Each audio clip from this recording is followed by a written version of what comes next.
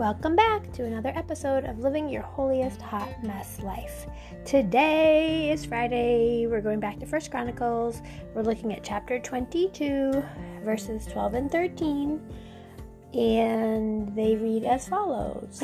Actually, I'm going to pause, get ahead of myself. I'm going to give you some background.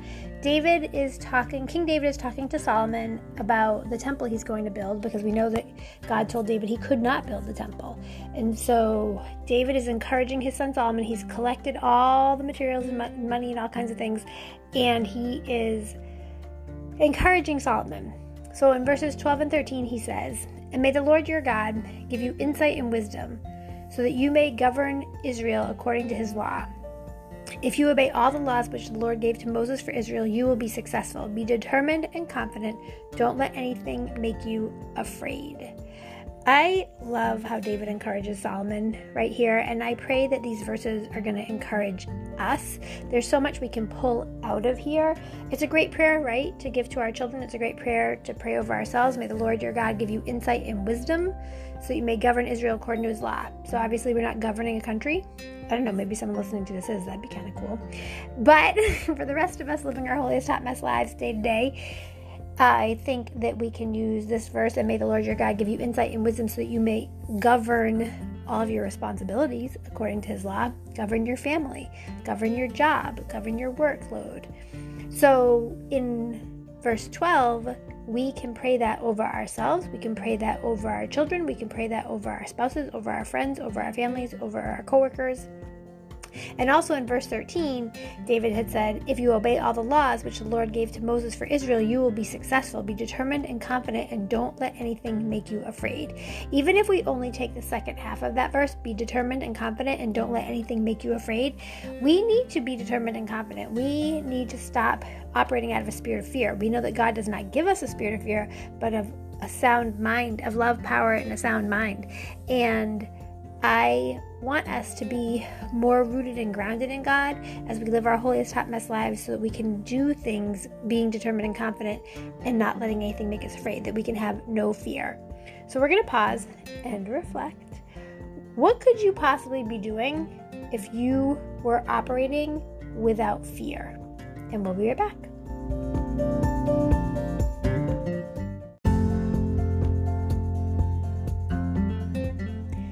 When I think about the things that I could accomplish in my life if I didn't have fear,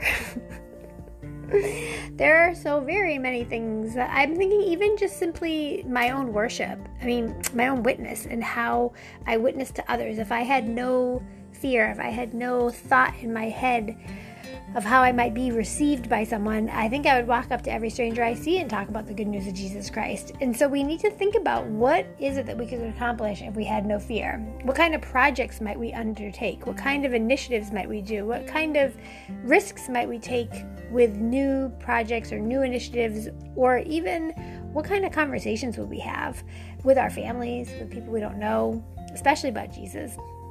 And I think that when we look at verse 13, about being determined and confident and not letting anything make us afraid, that's also something we can pray over others, right? So if we were praying these two verses, we can pray, "May the Lord your God give you insight and wisdom, so you may govern all the circumstances in your life according to his law, and be determined and confident, and not let anything make you afraid."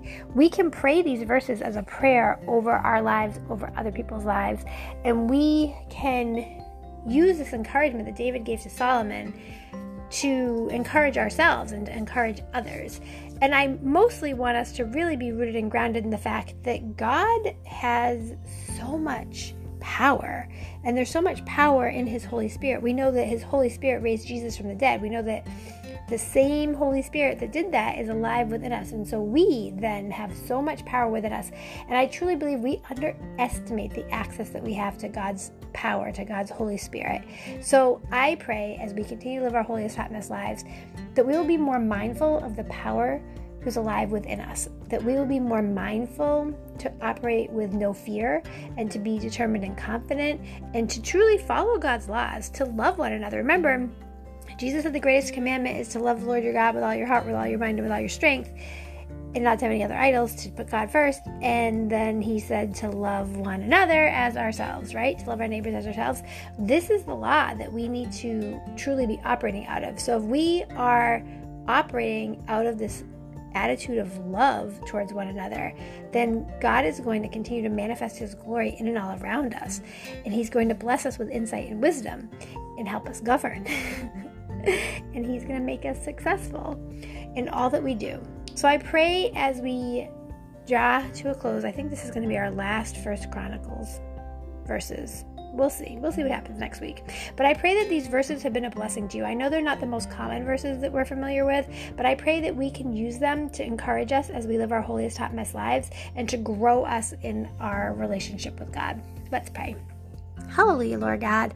Hallelujah, Jesus. Thank you, Father God. Lord, we thank you and praise you for who you are, for your goodness, your grace, and your mercy. Lord, we pray that you will help us to live our holiest hot mess lives rooted and grounded in you and your holy word, Lord God.